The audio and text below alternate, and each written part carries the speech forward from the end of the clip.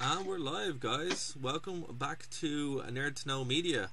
How are things, guys? How you been?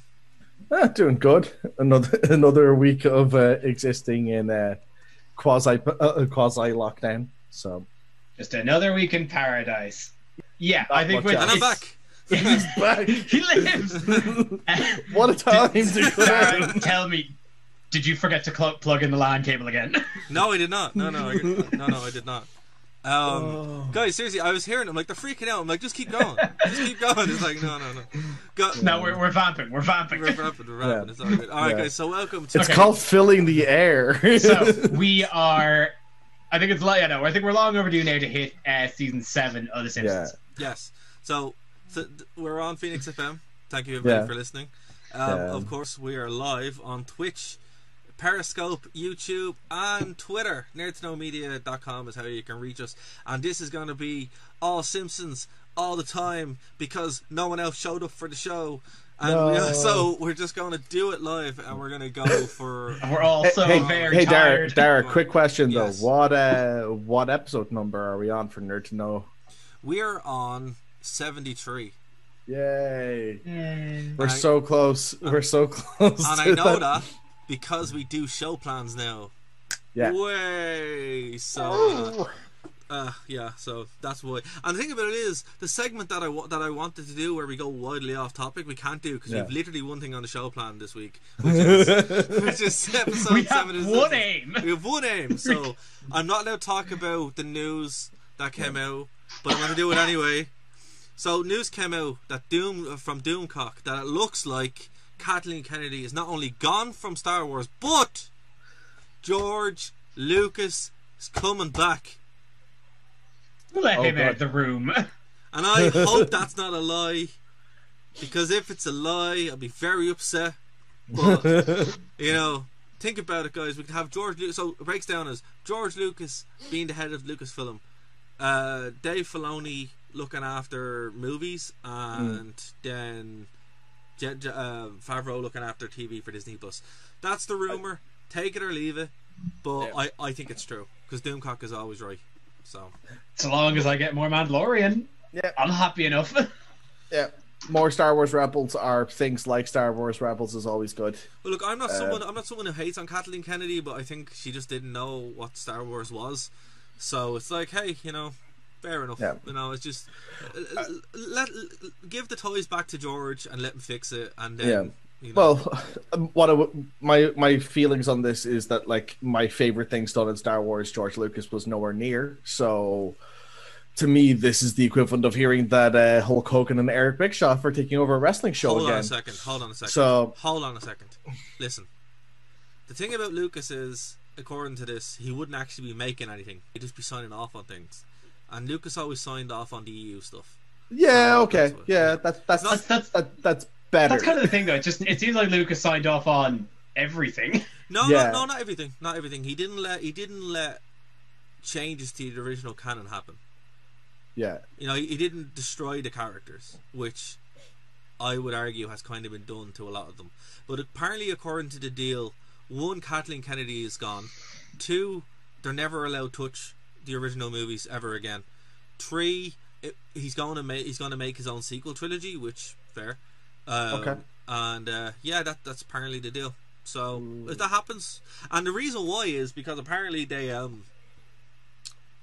executives at Disney saw the Lucas cut, and they freaked out by how good it was compared to the movie that we got. So look, take it with a massive grain hey, of salt. was this his cut or was it the one that his wife did? Doesn't matter. His But his ex-wife now, not his current. ex-wife, yeah. But look, I would say I would tend to put some stock into this because Star Wars is a dead brand. As somebody who is literally surrounded by Star Wars memorabilia, it's a dead brand. Entombed in Star Wars Star Wars memorabilia, you might say. And it's just like it's one of those things that you know, they haven't really got any other play at this point. So let's see what happens. But yeah, check out Doomcock Overlord DVD. Some people don't like him. I think he's great.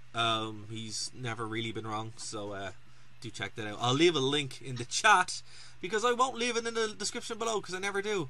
So I'm going to pop it in the chat now for everybody, so they can watch it for themselves. But yeah, let's get to it. I'm being good, and I want to plug a show that went up a couple of minutes ago. Myself and Dave Stevens did the rewind today. We talked about Slammiversary, and it was Bryn, you'd love it. It was all TNA. Yeah, I heard that it was like a classic. I heard about all the news that happened at TNA Slammiversary. Yep. And it just, I mean, I saw people saw some negative criticism of it in the sense that they were going, well, like it's just a bunch of ex-WWE guys coming over again. And I'm like, yeah, but let TNA have fun. Yeah. It's had a rough life. It had a rough life. It did have a rough life. And you know what? I had a really good time watching the show. And yeah, it was much better than the other wrestling show, the WWE show that we got, which was quite possibly one of the worst things I've ever seen in general. Yeah. Ever. Yeah. So, again, I'm glad I pieced together, like I kind of pieced together WWE news, like Grandpa pieced together history from back in packets. That's kind of how I'm doing it now, and I'm having a much better time. So yeah, no, I recommend doing that. No, it's fair. Not. Sorry, Kev, for going off on the wrestling topic, but just waiting for Simpsons. Yeah, but I heard that Rey Mysterio got done like Lenny, and he got things in his eye that he wasn't supposed to. So yeah, okay. So let's put this into context here, Kev. Right, there was a match on a mainstream wrestling show where the object was to literally pull out the eye of another person. Yeah, it's as bad as it sounds. Like, okay, I know that Vince McMahon has no regard for safety. I still feel like that's against the rules. No, and then they chickened out and they did it in the worst possible way, and then they shot a horror movie to finish it. It was not a good night. It was not a good experience. Was that the John Cena match? No, John Cena match was actually good. Yeah, because I heard about that. Hang on. No, that first day of my bubble. No, Dara, hang on a second. Can you repeat that again, please? I haven't heard this phrase in my entire time being around Dara. Can you say that again, please? If we're talking about the match at WrestleMania with Bray Wyatt and John Cena, yes, it was very good. I loved it. Yeah, it's just very rare that you like a John Cena match. Well, that's because it was what it was. I will give credit where credit is due, and they knocked it out of the park. But yeah, if you guys want to check out that, it will be uploaded in the other channel soon. But it's up now on Twitch, and it's also on YouTube, so do check it out. We have a lot of fun there. Right, Simpsons, lads. Yeah. Straight in, no kissing. Cool. Okay. Straight in, no kissing, that's it. I have no idea where you guys left off with Who Shot Mr. Burns Part 1. Well, okay. We liked it. We liked it, Lisa didn't. The two of us liked it. Yeah, Lisa didn't. She hated it. So, yeah, that's where we left off. Okay, I guess for context, I liked it too. There we go. And I'm willing to bet that Lisa hates this too. So it's like, okay, fair. Yeah, I mean, I think of the two parts, this is definitely the weaker section. I don't know. This one has, it's just an extended Twin Peaks reference, and I love it. Now, I will say, before I saw Twin Peaks or knew what Twin Peaks was, I didn't like it. Yeah. But as an adult, if you take away the Twin Peaks reference, it's very weak. Yeah, it's not the best. Like, I mean, one of the better jokes that isn't the Twin Peaks reference in it is when they go and pull down the sunblocker, and they're like, "What town did we just crush?" I was like, "Shelbyville." Yay! But it's one of the points in The Simpsons where Shelbyville kind of moves around a bit, right? Because Shelbyville is not supposed to be on a hill; it's supposed to be beside the lemon tree. Mm-hmm. So it's like, which was on top of a hill. Yeah. So it's like, maybe apparently Springfield and Shelbyville are surprisingly mountainous regions. It's just and sometimes. Well, there is a gorge. There is a gorge in Springfield. So. Yeah, and also you can bribe city officials, as we learned in the ad for The Simpsons. Which is a misspelled Film Simpsons. Film Springfield. Yeah. So look, I will have to say, right. So I said this a few times that season 6 is probably my favorite season of The Simpsons. I would say that it probably still is. But season 7 does have a couple of my favorite episodes in it, and it would tie almost for the best episodes of Simpsons. Almost the quintessential Simpsons episodes are here. I think of this kind of golden streak of like seeds from about 5 through 8, 5 through 9. I think this is so far one of the weaker ones for me. Dude, it has king size Homer in it. That's the thing. And then, like, I'm not saying that it's I'm not saying it's bad. I'm saying in comparison to, if we're talking about like the golden period specifically. Yeah. Like that's like, in this stretch of seasons, I think so far this is the one where I haven't felt it as much. And this is considering I've already watched a couple of episodes of season 8, and I love those. Like the first 3 episodes of season 8 are some of my favorites. Yeah, I'd be about the same. Where I think this season, starts off a lot stronger than it finishes, which is also a running trend in The Simpsons. It seems where it seems to start off a bit stronger than it finishes. It's weird, right? So you like season 8. See, it's weird because I kind of confused season 8 and season 7 as well because I think they had the same writers. Yeah, so it's kind of like compared to season 6 where you have like a clear through line where it's like this feels. I think season 7 and season 8 are kind of like the same almost, but then season 9 happens and you start seeing the decline very quickly. Very well, quickly. I think there's like a noticeable. There's a noticeable lack of sharpness once you get to season 9. Yeah. And I think the weaknesses of it show through a little bit this season and next season. But again, we are talking primarily about some of the best seasons of The Simpsons. So when we're bringing up negatives, they are primarily like the noteworthy negatives, and then the rest of it's pretty good or pretty strong. It's rarely that when we're criticizing it, it's bad. Yeah, it's just that it's not as good as like the absolute. Because like passing from Who Shot Mr. Burns to Radioactive Man. Yeah, that's a great episode. That's an incredible episode. Yeah, like we're basically like going, well, this is an A-, not an A+. Yeah, you know, like that's kind of a lot of what happens with these seasons. I think, like I mean, Radioactive Man is stellar.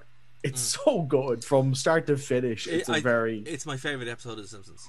And the reason why is I think it's just, you know, it wasn't initially, but I think it's just because, you know, it's been quoted so much, and as I said, you know, yourself, myself, we were extras, Bryn, for a long time. So you know yourself, just there's so much stuff there that you're like, this is just true. This is just how it is.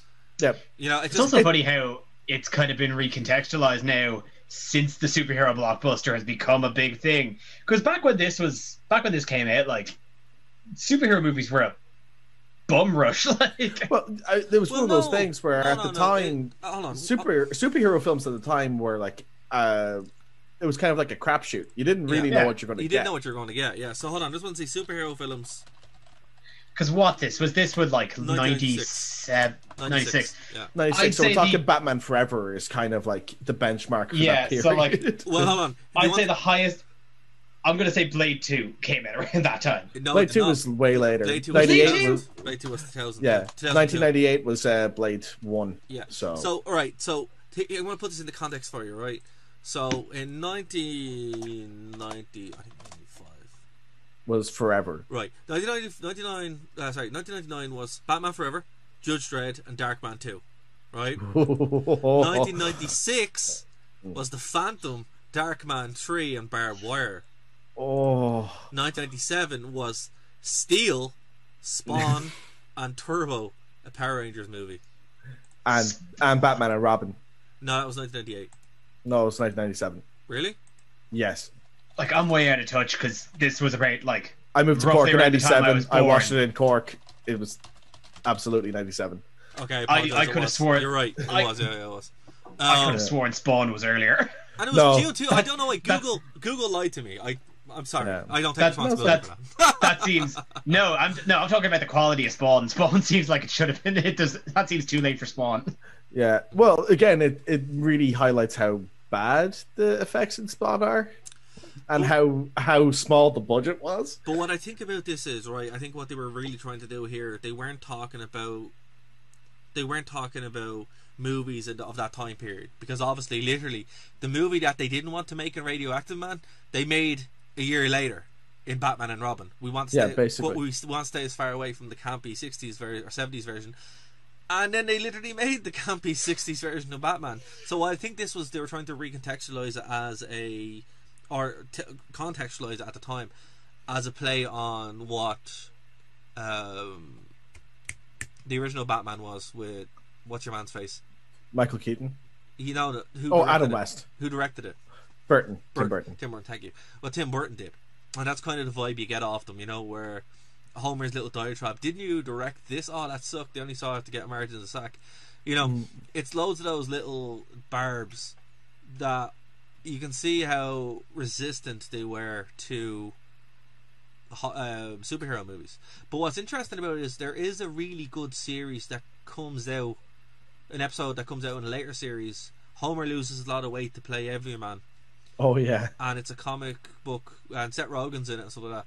It's actually really good, and it is kind of like the sequel to this episode, placed in modern day after the superhero boom. So I would really recommend that if you haven't actually seen that one. See, the one, just like one kind of note is with the acid spill scene, goggles, they do nothing. I don't know why the connection was made in my brain, but I got reminded of the whole thing that happened during the Dark Knight filming where they flipped the truck and the IMAX camera smashed. Oh yeah. I just find it funny how, like, you know, so many years apart, there's just a link like that. Yeah, that's a connection for me. Yeah, I think that's just one of those things where, like, because I think they were like that, like it was really getting to that point at those kind of films where they were really testing the limits of how expensive they could make individual scenes. Because like this was around the time of this, there was also like a ton of disaster movies coming out. Like we had Dante's Peak. Deep Impact was the same movie, Volcano. Yeah, there was Deep Impact was the Comet. You're thinking of Volcano. There was Volcano and Dante's Peak came out at the same time. Armageddon and Deep Impact were. Armageddon. Who was in that? That was Bruce the one Willis. With Bruce Willis and the Aerosmith song. Yeah, that's the one. You're right. Yeah. I don't know, man. Disaster movies were a weird thing in the 90s, which I'm glad we don't do anymore. Yeah, don't do anymore. But The Rock keeps doing them. Hold on a minute. That's The Rock. That's just The Rock making The Rock movies. It's not like anyone goes to see them. Now, I went to go see Skyscraper and had a great time, but still, you know, it's only him that does them. It's just him, just there doing things in China for some reason. Yeah, you got to appeal to the market. Yeah, exactly. That's why. The only market that the Western corporations seem to care about. Yeah. But anyway, what human rights violations? Yeah. Anyway, speaking of human rights violations, let's talk about Home Sweet Home, Dumb Diddly Doodly. This one has such a slow burn. Has one of the slowest burns ever, and then when it kicks in, it just gets hilarious until the end of. I don't like the ending of it, and I know Lisa's screaming at her radio, going, "But it's so sweet," and I'm like, "That's why I hate it." So I just don't like it. My black heart just doesn't like it. Yeah, but at the same time, though, it does have one of the best Homer moments in the entire season, where he's going to find Flanders. I have to think like Flanders. I'm a big fluoride lamo, and I wear the same stupid sweater every day. The Springfield River, like, it's just so great. It's one that's kind of like, that's for me sits in the 90s, because the idea of not being Christian was so strange to people that they had to make a big thing. It's like, yo, no, you have to be baptized. And it's just funny to kind of think back on that now when it's not a big thing. Yeah, well, unless you're really in the Christian spheres. Yeah, well, it's increasingly going that way now, that like people don't seem to care about it as much, even though, like, I mean, we still live in a country where, you know, depending on where you live, you have to get your kid baptized to let them go to school. So, you know, like, it's getting there, but like it's not so societally kind of prevalent. Yeah, it's culturally prevalent, societally still kind of there. Yeah, like our secularism is like Irish Rail. It's not there yet, but it's getting there. Like, but nobody's trying. But yeah, pretty like much. overall, like it's not one of my favorites. It's got some pretty good moments. Yeah. Like was it this one? I'm getting mixed up now. Where it could have been another Flanders one, but it's where it's the Todd and Rod singing "Bringing in the Sheaves." Was that one, or was that the one where Bart was a kid? I think that's the one where Bart was the kid. In this one, Okay. they had like their own little newspaper press, and Breaking news: Bart, Todd stinks. Oh God, I knew that already. do you have a reliable source for this? So Like, good. okay, it's all right. I like. There's Yeah. there is other much better Oh, episodes yeah. in it. Like, Following straight on to Bart Yeah. Tells the Soul. Yeah, and Bart Tells. See, the thing is, like, I'm not a big fan of Bart Tells the Soul. It has Yeah. brilliant moments in it, but it's not an episode I relish watching all that much. Like, I love the In the Garden of Eden bit at the beginning. It's so so- Sorry, good. guys. I had to get my. Yeah. I was too far away from my copy of the Fountainhead. I had to bring it back. That's fine. That's fine. You gotta keep it close to your Gotta heart. keep all it that. close. Gotta keep it close. But you know, like I love how it opens up with going, and now we're going to sing the hymn "In the Garden of Eden" by Iron Butterfly. But like, I didn't get that as a kid, and then my dad explained it to me. Oh, I'm God, like, no. "Ah, okay." yeah, No, Like, I didn't know 20-minute 70s prog songs when I was No. 10. Exactly. It's just my dad loves stuff from the 70s, so Yeah. he was more than happy to explain it to me. But this is kind of stuff where you watch it as a kid, and then there's so much to unpack. I think this is why this era of The Simpsons is so good, because you can watch it hundreds and hundreds and hundreds and hundreds of times, and still find something that you're like, oh, I never noticed that before. yeah. Like I was just saying there, like this is one of the episodes I'm not crazy about from this season, but I would say, like, even saying that, like, there are a couple of bits that I do love from it. Like, I love And the memes. Iron Butterfly bit. I love he's back in Pog form. See, here's the thing. What I will say about season 7, right? While I do agree, it's not the strongest one, but it's the one that was played ad nauseum on TV when you're growing up. Which is why when you go to Rock Bottom, Irish Simpsons fans, or any of the other ones, they will quote mainly from season 7. All the memes come from season 7 because they love themselves from season 7. Yeah, and yeah, I mean, there's not a huge amount in this episode that I'm crazy about. But are there any other moments you guys can think of that you enjoyed? I don't know. The little bit of the automatic door not opening, that tickles me. That's, Yeah. The The bit where it's like, the bike, Yeah. for me, where it's like he's running after her and the bike runs over him and it sees somehow fine, and then it falls apart and he laughs and it goes down through the thing. It's like, it's amazing. It's so good. I just or remember even just him eating the piece of paper. It's like, nah, Bart, I think a soul is just something that you have, and you just have to believe that you have it. And he's like, yeah. yeah. Well, to be I just fair, remembered- I remember that bit always stuck with me as a kid. I'm like, is that how it's done? And I still have never got an answer for it. So guys, let us know. It's How not. can- It's literally not. It's not how it's done. Well, here's the thing. It's like I think with Lisa, they are kind of telling you, "Hey, look, it's just," and he's just like, "No." It's like, okay, whatever. Yeah. Let's see what Whatever. Ayn Rand has to say about the song.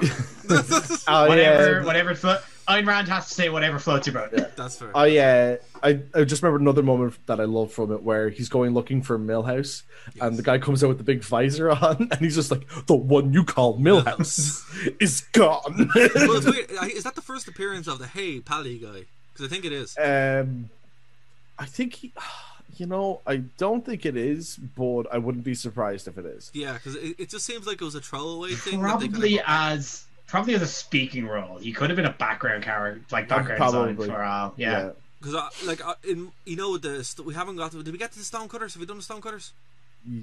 Yeah. Yeah, that would have been last season. Yeah. Yeah. And I was thinking that guy would have been. The mechanic was kind of like the prototype of that character, so Yeah. I wouldn't be surprised if this was his first appearance of that. Yeah. Lisa the vegetarian. What do we think? Good story, less good jokes. Is kind of how Those have, Yeah. those have Ver- two. Ve- One of the those have two of the most classic Simpsons moments, though. To be fair, True. Kev, go for it. I was going to say, very good message at the end of you can have your own beliefs, just don't try to push them onto other people. Yeah. And yeah, but pretty joke light, except for the Paul McCartney stuff. Literally, I only objectivism. got that recently. That's very funny. Yeah, literally, that's the whole thing of objectivism. The You have your Hindi, beliefs. yeah, the Hindi Sergeant Pepper cover gets me every time. Yeah. It's weird. I love it. It's weird the way this episode is structured, right? Because you have a really strong A plot. There's not really a B plot in this one, except for the clone where he tries to freeze himself. Oh yeah. But that with Jasper tries to freeze himself. But that's it. Yeah. Like, this is like one of the first time, because even like the C plot, which would be the barbecue, it still ties into Lisa's overall journey to this. So Bart, no! I'm right here, Mom. I mean, Lisa, no. It has that great Mr. Burns moment where he's like, "I think I'll give money to the children's hospital When when pigs pigs fly. fly." I think I'd keep on to the money. It's like, no, I obviously it has the Billy, don't kid yourself, Billy. If a cow could eat you, it would. And then it has it's just a little airport, and it's still good. It's still good. It's gone, Dad. That whole sequence alone justifies this episode in the pantheon of The Simpsons. I love the diagram they have for the food chain, where it's just every animal That's the hot attacks dog. humans. That's like every animal attacks humans. Oh yeah. So good. Treehouse of Horror. Yeah. This one sticks with me because my dad was a big fan of this one, so he just loved it and he used to like cut bits of it for our show. So It's the surrealism of the 3D Homer that just has implanted its way in my brain. yeah, it's one of the most, like, even though it's a weak segment, it's still very memorable because it has one of the weirdest endings because it's like he's in the real world. Although no, in rewatch, it has probably one of my favorite jokes, at least in that episode, of like, man, it looks like you're just, oh god, what was it? It was something about how expensive the scene was. I can't remember the exact wording. I think it was something like, I feel like I'm spending $1 a minute just standing here, something like that. Well, here's it was a crazy expensive thing to do at the time. Well, Yeah. here's some trivia on that, right? An edited version of Homer Cubed would appear along several other shorts in the 2000 American 3D animated anthology film Cyberworld, which is shown in the IMAX and IMAX 3D. So this was a thing that they actually did. Basically, Flig shows the audience Cyberworld, a futuristic museum of infinite possibilities. Who the hell is Yeah, Flig? I don't know. That's what the character is. But here's what the segments were, right? So basically, it would set up where it would 3 computer bugs, buzzed, wire, and frazzled, create a black hole, which is similar to the plot of Homer Cubed, and it would open up to different segments, right? So here's the segments that were included in this movie: the dance sequence from Ants, the animated feature, which nobody remembers. Yeah. The CG parts from Homer Cubed. The music video Liberation from the Pet Shop Boys. Oh wow. Monkey Brain Sushi, a short film created by Sony. Kragan, Adventures of the Future Ocean, a short film created by Ex Machina. Joe Fly, a short film created by Spans and Partner. Flipbook and Water City Fall, a short film created by Shayushi Karigi. Sorry, terrible Japanese. And Tonight's Performance, a short film created by Res 8. So I don't know what any of that is, but It just sounds like a portfolio. Yeah. But this was a thing that was shot, so while it was expensive, they probably made their money back. So fair play. Yeah. I mean, Apparently it wasn't very good. It only got 55 out of Rotten Tomatoes, so I wouldn't recommend watching it, guys. It's probably one of these things where they just kind of show off the new 3D technology. Yeah, it looks like it's kind of like a tech demo. Yeah, or a tech demo or a scissor reel kind of combined together. Like when it sounds like the most expensive and well edited sequence in it is the dance scene from Ants. It's not a great look. No. It's not a great look, yeah, exactly, yeah. Yeah. But this series, this Treehouse of Horror starts off with probably one of the best ones, The Nightmare on Elm Street. parody, which is absolutely phenomenal. It's so good, so good. The actual Homer Cubed was inspired by a Twilight Zone episode. Surprise, surprise. And then what was the second segment? The big mascots come to life. Yeah. Which again, it was pretty great. The best part for me was they'll stop moving when you stop paying ads attention. Yeah, I love that. And then getting Paul Anka to come in and do a song at the end. Again, I didn't know who Paul Anka was, so that was fun for me as an adult to kind of figure that out. I still have no idea who Paul Anka is. He's pretty much like a famous hype band singer. I kind of picked up on it. I just have no frame of reference. But here's the thing: when he guest starred himself, right, he'd actually wrote a letter of appreciation for being mentioned in an earlier episode of Simpsons. So that's why they brought him in, because they're like, "Oh, cool, come on in, man." You know. I guess you'll like this. Yeah, you'll like this. You'll enjoy this. So that's why he got on it. So there you go. Next one, lads. One of my favorite episodes of Simpsons: King Size Homer. That's Raspberry. Which is surprisingly relevant in this virus world. Where everyone works from home, mostly. Yeah. I wonder if you could still. Wonder if they sold out of those tipping birds. You know what? Would be really handy. Would be really handy. Not gonna lie. Yeah. Somebody give me a tab. Where's my tab? The any key. Where's the any key? To be fair though, it's when you work in IT, it's scary how real that is. Back in college, that was just a regular running joke. Yeah, and now I have to deal with the customer saying that to me. Same. It happens. How do I turn a computer on? Oh Jesus! Fun times. What's your job title again? Security engineer. Oh dear. Head of security. Oh Jesus. Good times. But look, I love this one. I think this one has aged extremely well, because it's weird. Even though it's 25 years ago, it's still so relevant.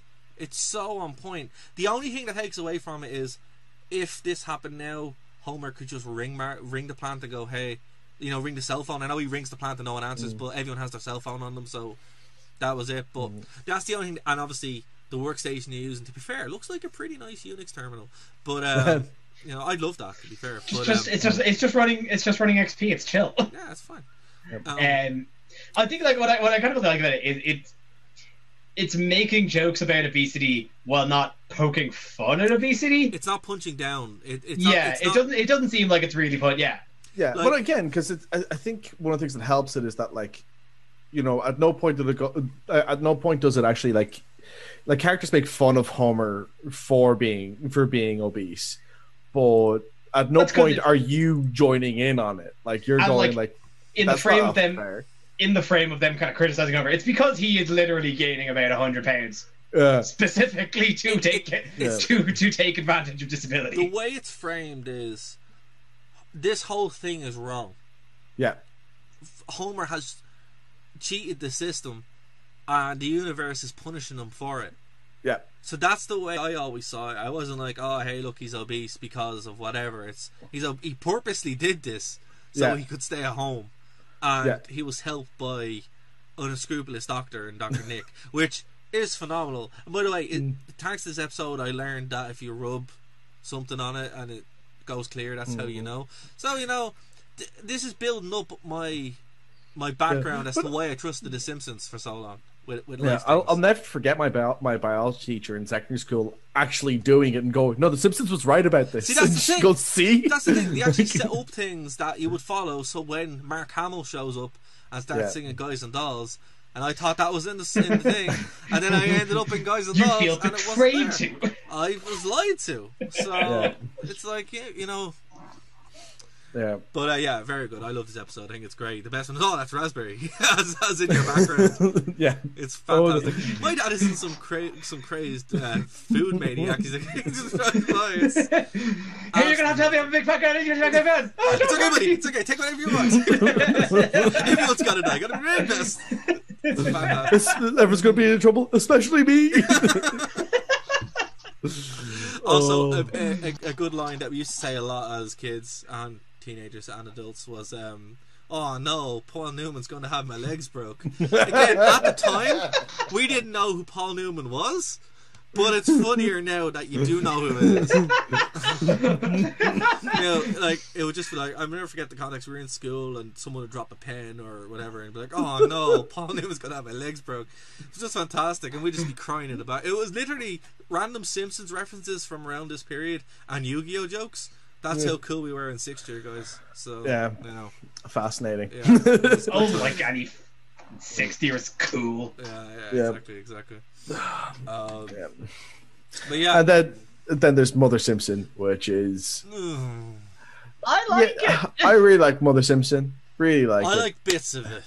Yeah, I like bits of it. I like the setup. I like the conceit. I like the discovery. I think if this had been the only one, I would like it a lot more. But they go back to it again and again, and it gets worse and worse and worse.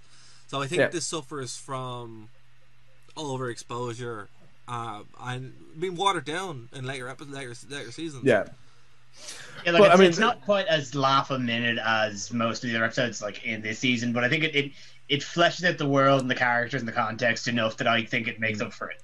And I love when Grandpa is like telling her off, and he's he's just going like, "You left me to raise the boy alone, and I will never ever forgive you." Can we have sex? Can we have sex, please? No, my favorite one is it's in the same sequence where Mona sees Abe for the first time, and she's just like, "Wow, Abe, you've aged terribly." And it feels so real. That's what I like about it. It's like these are actual people. They're not characters. You know what I mean? And that's what I like about it. I think this has probably got some of my favorite Grandpa Simpsons moments. Yeah. Now that I think about it, like it's that when he's trying to stall the agents from tracking down Mona. And he's like, wait, I am the limber baby. Where? I want my fly, Dada. Again, I didn't know who the limber baby was. Funnier after I found out that was a thing. Definitely worth a rewatch. Yeah. Also funnier when I understood what they were saying when they went like, it's like, are you trying to stall us, or are you just senile? He's like, well, a little from column A, a little from column B. Also, when you play, Fight of the Valkyries to come in as Waterloo, it's just fantastic. It's so good. Because one, the Flight of the Valkyries is 100% what Burns would play in a tank, because why not? But then the fact that Smithers would take over it with fucking ABBA. Yeah, it's like, well, that's just brilliant. It's so right. It's so good. It's brilliant. It all works. I think my favorite joke in it is Chief Wiggum's asthma. That's it. Listen to me breathe.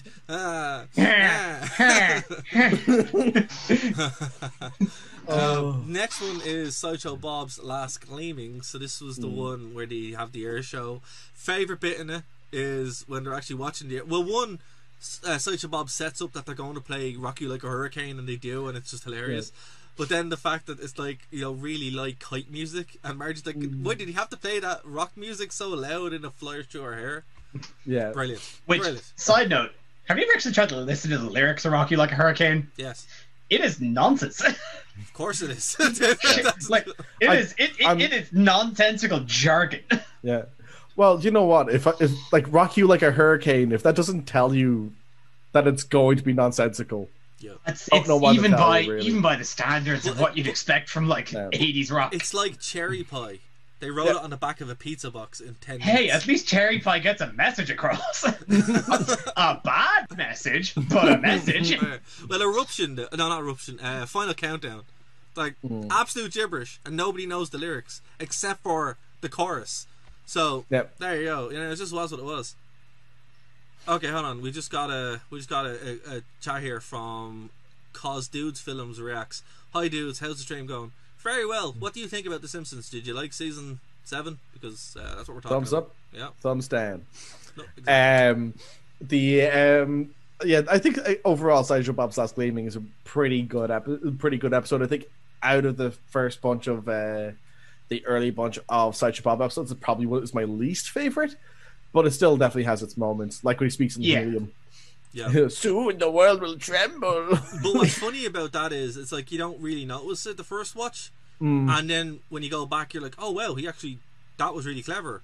He was speaking with helium. Yeah, very good. Excellent writing. I do like this kind of the mind games of him playing with the Admiral and just kind of learning the name. Again, it's funny to see how his brain ticks as he learns the names and writes them down and then jumps out the window and then goes and dupes the officers with the exact insults that Southern lieutenant had. I love how he stammered as well as he was trying to repeat them because he found them so distasteful. It's like, well, I'll rip you up like a Kleenex in a snot party. It's brilliant. It's so good. But what's like great, he's easily the best part. He's always the best part of his episodes. Like, totally. But Totally it just shows you how intelligent he is and how much work he puts into his schemes. You know, it's brilliant. The next episode is where we start seeing a bit of drop, and it's the 138 episode spectacular. Yeah. So I like bits of this, but also I don't. What do you guys think? This is a weird thing for me where there's a few episodes like this that I have a soft spot for, even if I wouldn't say they're my favorites. There's just something about them I really, really like. I like this idea of like them having like The Simpsons as a TV show within a TV show, if that makes sense. Yeah.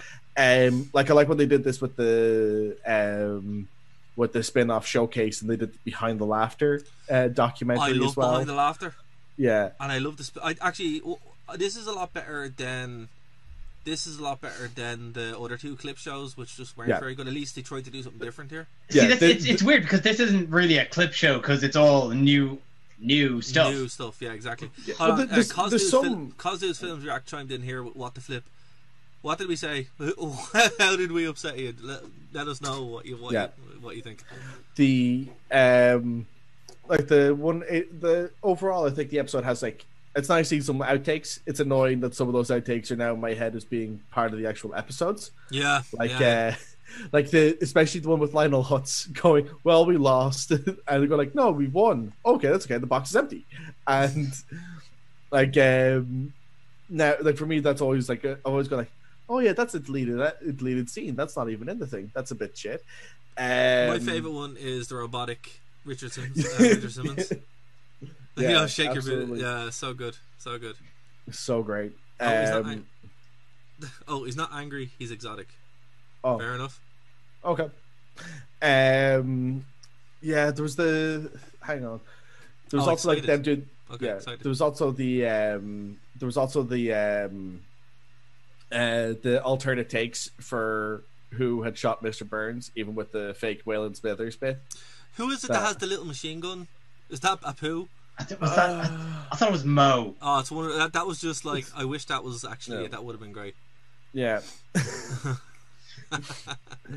I also love the little ad break where Troy McClure goes off to the side of the set and starts immediately lighting up a cigarette. Yeah. Just... They get this season, and it comes back later on in the episode count, but they do really give Troy McClure a lot of screen time this season. They do. Yeah. This one and the next season has the most Troy McClure, which is not a bad thing because I think he dies around season 9. Yeah. So enjoy him while he's there, guys. It's kind of sad. Well, no, it's not kind of extremely sad. But it just is what it is, I suppose. Okay, moving on here. And thanks for sticking with us there, Cosdude Films Reacts. We appreciate it. Marge Be Not Proud. I forget this one is here. I always think this one is way earlier because it feels like an earlier episode of Simpsons. Not one of my favourite ones growing up, but I started to appreciate it more and more as I grew up. Yeah, I think it's also like that the really good jokes in this shine through. Yeah. They have like real staying power, like Milhouse entering his name. Trillho. Yeah. This is the greatest game I've ever seen on the start screen. Bone Storm is just fantastic. I this is really of its time because this came out in 1995, so Mortal Kombat was all the thing all the time, and it really does kind of capture that feel like your man is literally Liu Kang, like, and then the two people fighting are Goro clones. So it's a bit of fun. I think this is Simpsons using pop culture to in the right way, right, to kind of say something about the way things are going. But yeah. I think it also has that like insanely spoiled kid who's like, I'm gonna spend time with one of my dads, and you're he comes back though. He's in this and in the next season a lot. Yeah. Yeah, he's in it a lot. Yeah, it's weird, like, because I've never seen him again. No, he's like a 2-season background character, and then never seen nor heard of again. He didn't hit the numbers in the popularity polls. I don't know what to tell you. No, he wasn't like Roy, that's for sure. Team Homer is next. Yeah, great episode. So good. Very, very good. Fantastic. Absolutely fantastic. Just again, we brought it up about 6 times on this show, but there we go. There's the home wreckers. Oh, hold on. So we're after getting a question here. Why aren't we wearing masks on the stream? Because we're inside. Yes. I'm in my house. Yes, we don't need to wear masks inside. Fair enough. Yeah. I can hear us, so I'm in a room by myself. yeah, me too. So I paid for this microphone. I can lick it if I want to. Yeah. So thanks for the concern. But Team Homer is one of the quintessential Simpsons episodes, right? It's like the jokes in this are really, really good from start to finish. What is your favorite point in this episode? Oh, you know what? I think it's probably when Otto finally gets that Harvard diploma. You know, when I was younger, the crawfish whistle. I used to think that you could actually get stuff like that, and then when I found out you couldn't, very disappointed. No, for me, it's when Homer's telling Marge about it, and you know, I made the chant. And then Otto rolled the roller, and then Marge's like, "Wow, I can't believe Otto rolled strike." He got a 7-10 split. That's the hardest shot. 7-10 split. Yeah, but you're not understanding. It's a team effort, and I was the one who made the chant. I love at the end of it where they're one, the team names are great. The Home Wreckers, the Holy Rollers, and stuff like that. What were the cops called again? I can't remember. That has a great Snake moment actually, where he's like 1, 2, 3, 4, 5, 6, 7, 8, 9, 10, and just escapes. So good. Yeah. So what I'd say is with this, it's just one of those much watch episodes. You really have to just check it out. Like, speaking of must watch episodes, Two Bad Neighbors. Yes. Oh, so good. One of the best one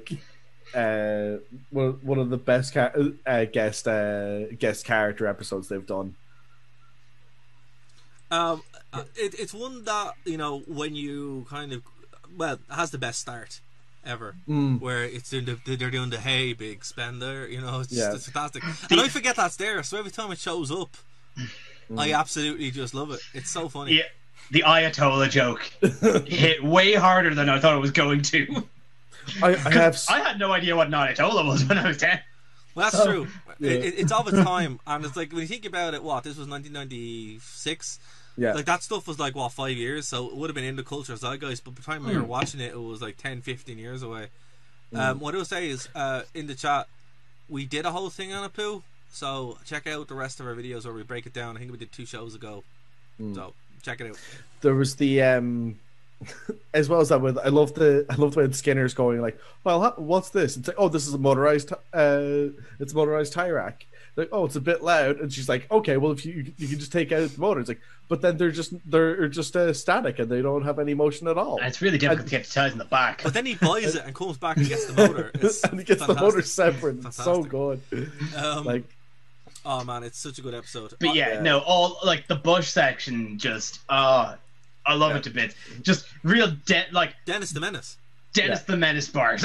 Yeah. And not American Dennis the Menace, like British Dennis not British Dennis the Menace, the American Dennis the Menace. Which, believe it or not, that's a story in of itself, but they were created at the exact same time. Yeah, they were published on the same date. It's weird. That's why they exist. They're completely it's a weird story. We'll actually might do a special on that at some point. It's like it's like, what's that? There's like a form of dissonance where that can be caused. I remember reading about it before, but basically, like, it's like the height of parallel thinking.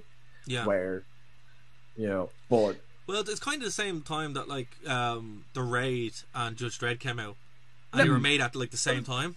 We were talking about it earlier, but it's like Armageddon and Deep Impact having basically the same plot releasing in the same year. It's like that cultural zeitgeist thing, where it was, for example, 2005 to like 2010, all the music videos wearing warehouses and guys tied to chairs. Yep. and they're all made at the same time. So I don't know. It was just weird. Guys, we're getting to the end of the show, I think. So we have another. Yeah, we're only about halfway through this season. Yeah, so we only have another 15 minutes, so we are going to have to call this at some point because there's a lot to get through. So stick this with is us. a lot. Even by like these kind of 20, like this is a lot. It's a 25 episode season. It is long by this standards. Exactly. So we whatever we don't get to, we'll wrap up and we'll finish. We'll finish after that. But the next episode is Scenes from the Class Struggle in Springfield. One of the best, most cutting episodes of The Simpsons, because it really tackles what I think is an important issue still in society, which is that kind of classist thing. Until watching it in this season, I don't think I've ever seen this one before. Really? Oh, really? This one was on all the time. Yeah. I have no memory of this when I watched it, because I just, it did not register for me when I rewatched it. Yeah. It's great. It's Yeah. like I remember it's the first time since we've started this whole thing where I've watched an episode and I'm like, I do not remember this at all. Weird. I remember seeing it and not really liking it that much, and then rewatching it was like, wow, this is a lot more biting than I remember it being. Like as kids, the idea of class struggles doesn't. Yeah. It doesn't register to you. Yeah. Well, that's because the majority of the people watching The Simpsons would either relate or be in the same sphere as The Simpsons, who would be upper middle class. So when you're seeing like the super rich as they live, it's a whole new way, because the only super rich person you really see in The Simpsons is Mr. Burns. So unequivocally evil. Yeah, exactly. So you're kind of seeing how people who aren't evil, but they're just kind of that detachment is what I think is the best thing of it. Like where your woman can't even make soup, like she sets the whole place on fire and stuff like that. It's or I order my steaks from Vermont. And it's just like, what are you talking about? I absolutely love seeing Lisa have to struggle with the idea of going that like she understands that like there's a lot of classism surrounded by, but it also has horses. Yeah, and she can't handle hating and loving the place simultaneously. Yeah, it's they just the one with the short black hair. It's as if they just pulled. I'm completely blanking on the names, but just the secondary, the one Nick dates in The Great Gatsby, just out of the page and just puts it into a Simpsons. Yeah, basically. Daisy, I cannot remember her name. It's I totally spent 2 years studying this. It's gone. And look, I think that's what they were trying to do. They were really trying to build up this archetype. Because the thing the Simpsons do, and we've said this many times, is they will take shorthand. And if there's already those archetypal characters in fiction that they can just use, that's what they're going for. But this is like one of the least lazy, which is why this is so good. They could have just went and betrayed them all as like evil sociopaths and whatever. They don't. Like your one in the who wants Marge to join actually wants her to join. She's actually her friend. But and at the end of it, they actually wanted to welcome in. So that's kind of the twist. Yeah, what I like about it is it's like so the whole time it's like these people are bad, but then you realize no, you were judging them just as much as you perceive them to judge you. And I think that's a really important message, because this is still something that resonates today. As I said, classism is still a thing, and being able to see both sides, how the other side live, as it were, is important. So it's absolutely, it's really good.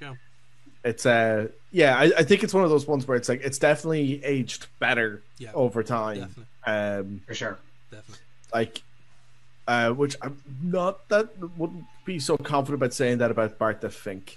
Well, listen, Bart the Fink is important because, ladies and gentlemen, taxation is theft. Oh, sorry. Okay, Ron Swanson. But yeah, no, there's bits in it that have I thought this whole setup is good. The middle part is good. The end of it's kind of lame, but I really like the whole kind of clip show where they go through his life, and I love the auction. The auction is phenomenal, but I agree. Selling his mountains and mountain support autography for 50 cents. It was sold for $1. Oh, my pornography. I actually know. I love this episode from back to front. That's fair. Yeah. That's fair. That's fair. even oh god, the little dancing Krusty, Herman. I'll be dancing for hours. Not a quarter. So look, guys, we are going to wrap it there. The next episode is Lisa the Iconoclast, which is super fun. That one I really like, but we will have to get into that next week here on the show. Thanks for everyone who joined us live, guys. Before we get out of here, is there anything you want to plug, Bryn? Yo, so Tech Takeover is coming. I've got the theme finished finally. I heard it. And I heard the theme. And I'm trying to work on logos. I've made a few. I hate all of them, so it's gonna just take another. I'm gonna try and get the logo done, and then I'll have a pilot ready to release probably 2 weeks from now. But I'll keep you posted on that next week. Excellent. So, and Kev, you have a show coming up this week? Yes, next week. No, couple of weeks. Recording this week. Anyway, new episode of Anime Crash Course is in the works. I just finished. This month's episode is going to be on The Promised Neverland. Nice kind of suspense thriller show. Fantastic. I finished watching it today. It's brilliant. The episode should go out on the bank holiday Monday. Who's going to be on it? That's a good question. No, it should. It's looking like it's going to be myself, Key, and Lisa and Keith. Great. Okay, cool. Yeah, like I have to say, I look any shows that you guys have done together, I've really enjoyed. So if you haven't checked it out, do. I, personally, as someone who thought they were an anime fan until they met real anime fans, it's like, well, okay, it's a whole new world. So, oh god, they're speaking a different language and it's not even Japanese. I never forget the experience where I'm like, I always thought I knew what anime was, and then I met my friend Carrie, and I was like, oh wow, okay, all the anime in the world, and then you start going to conventions and stuff, and you're like, okay, yeah. I'm ahead of my depth. I still remember the first time I went to Articon, where I went, I know my anime, and I went, I know 5 costumes. I've watched Digimon? Question mark. Yeah, like that's it. It's one of those things where that's what I love about nerd culture in general. Actually, even with cons, that's one thing I started to miss this week. That atmosphere, because Jenny Nicholson did a video. Where she's like, I'm not a brony, but it hits into the con scene. It does. The way she describes it, I'm like, wow, yeah, that's actually very much what like Comic Cons are like and stuff like that. It's really good for anyone who. Well, Jenny Nicholson's fantastic, but anyone who kind of misses cons, watch it and you'll be like, oh yeah, But we're getting there. We're getting back. There's apparently another con happening online, so we keep you updated with that. But we don't know what's going on yet. If you want to book us for panels, let us know. We're able to. But thank you for everyone who joined us live in the chat, of course. And also, if you're listening on Phoenix 92.5 FM, thank you so much. Remember, you can email us, nerdtoknowmedia@gmail.com. Like our Facebook. We're on Spotify, Twitter, all that good stuff. And of course, we're live every single Wednesday, 9 p.m. Greenwich Mean Time. And we will talk to you next week, guys. Bye. Bye. See you later.